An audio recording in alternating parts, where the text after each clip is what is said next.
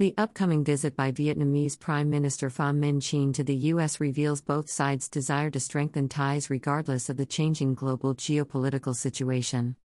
On April 21, Ministry of Foreign Affairs spokeswoman Le Thi Thu Hang confirmed that Chinh would attend the May 12 to 13 U.S.-ASEAN Summit in Washington, D.C. He will also pay a bilateral visit to the U.S. and visit the United Nations. Le Thu Hang, a senior analyst at the Australian Strategic Policy Institute, said it is important for Chinh and President Joe Biden to meet in person and establish a rapport. Both countries saw leadership transitions early last year and the new leaders have yet to meet at the highest level, she said. Given the countries' growing strategic and economic ties, a personal meeting is overdue, she said. Both sides recognize their mutual importance and there is an appetite to make the relationship stronger. The two nations could showcase practical cooperation like maritime security, she said. On April 20, the American ambassador to Vietnam, Mark Napper, said the two countries are working together on issues that are basic to their well-being, and the U.S. is committed to working with Vietnam to strengthen its maritime security and maritime domain awareness capabilities. Cong Vu, a doctoral candidate in political science at Boston College, the U.S., said the fact that the Vietnamese PM accepted Biden's invitation shows Vietnam's foreign policy of multilateralization and diversification is at work. Vietnam needs to balance its relations with the major powers, and its participation in the summit shows that it is still invested in the U.S.-Vietnam partnership. As a member of ASEAN, Vietnam embraces the bloc's vision of resolving conflicts peacefully and renouncing the illegal use of force, he said. Whether engaging with the U.S. multilaterally or bilaterally, Vietnam signals an intention to improve relations with Washington to the extent it does not upset China and helps it resolve disputes peacefully, he said.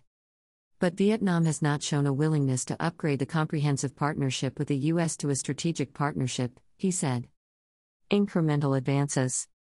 John Bradford, senior fellow at the S. Rajaratnam School of International Studies in Singapore, said the U.S.'s invitation, despite its foreign policy attention being focused on the war in Ukraine, shows that it continues to believe its relationship with ASEAN is important.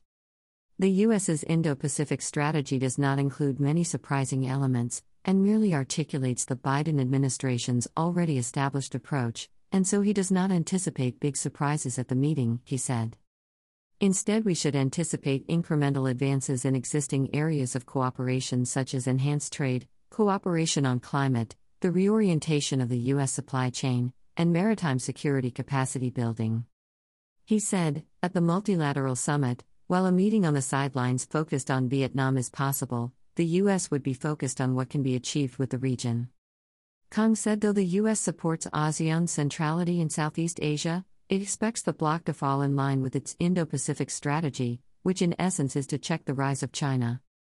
ASEAN states would seek more clarification about the U.S.'s commitment to Southeast Asia, which the Indo-Pacific strategy does not elaborate beyond diplomatic language, he said. The public could expect both sides to commit to future high-level meetings to discuss how to deepen U.S.-ASEAN engagement, he added.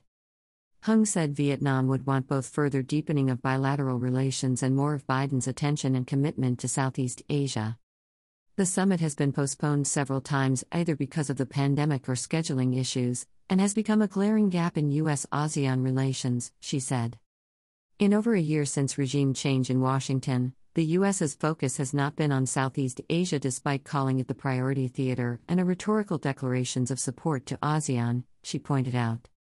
Hanoi would hope that the recent geopolitical developments, particularly the war in Ukraine, would not preclude Biden's engagement with the region, she said. So it is important that ASEAN member states attend to make the summit more than just a photo opportunity. By Viet On, VnExpress.net, May 1, 2022.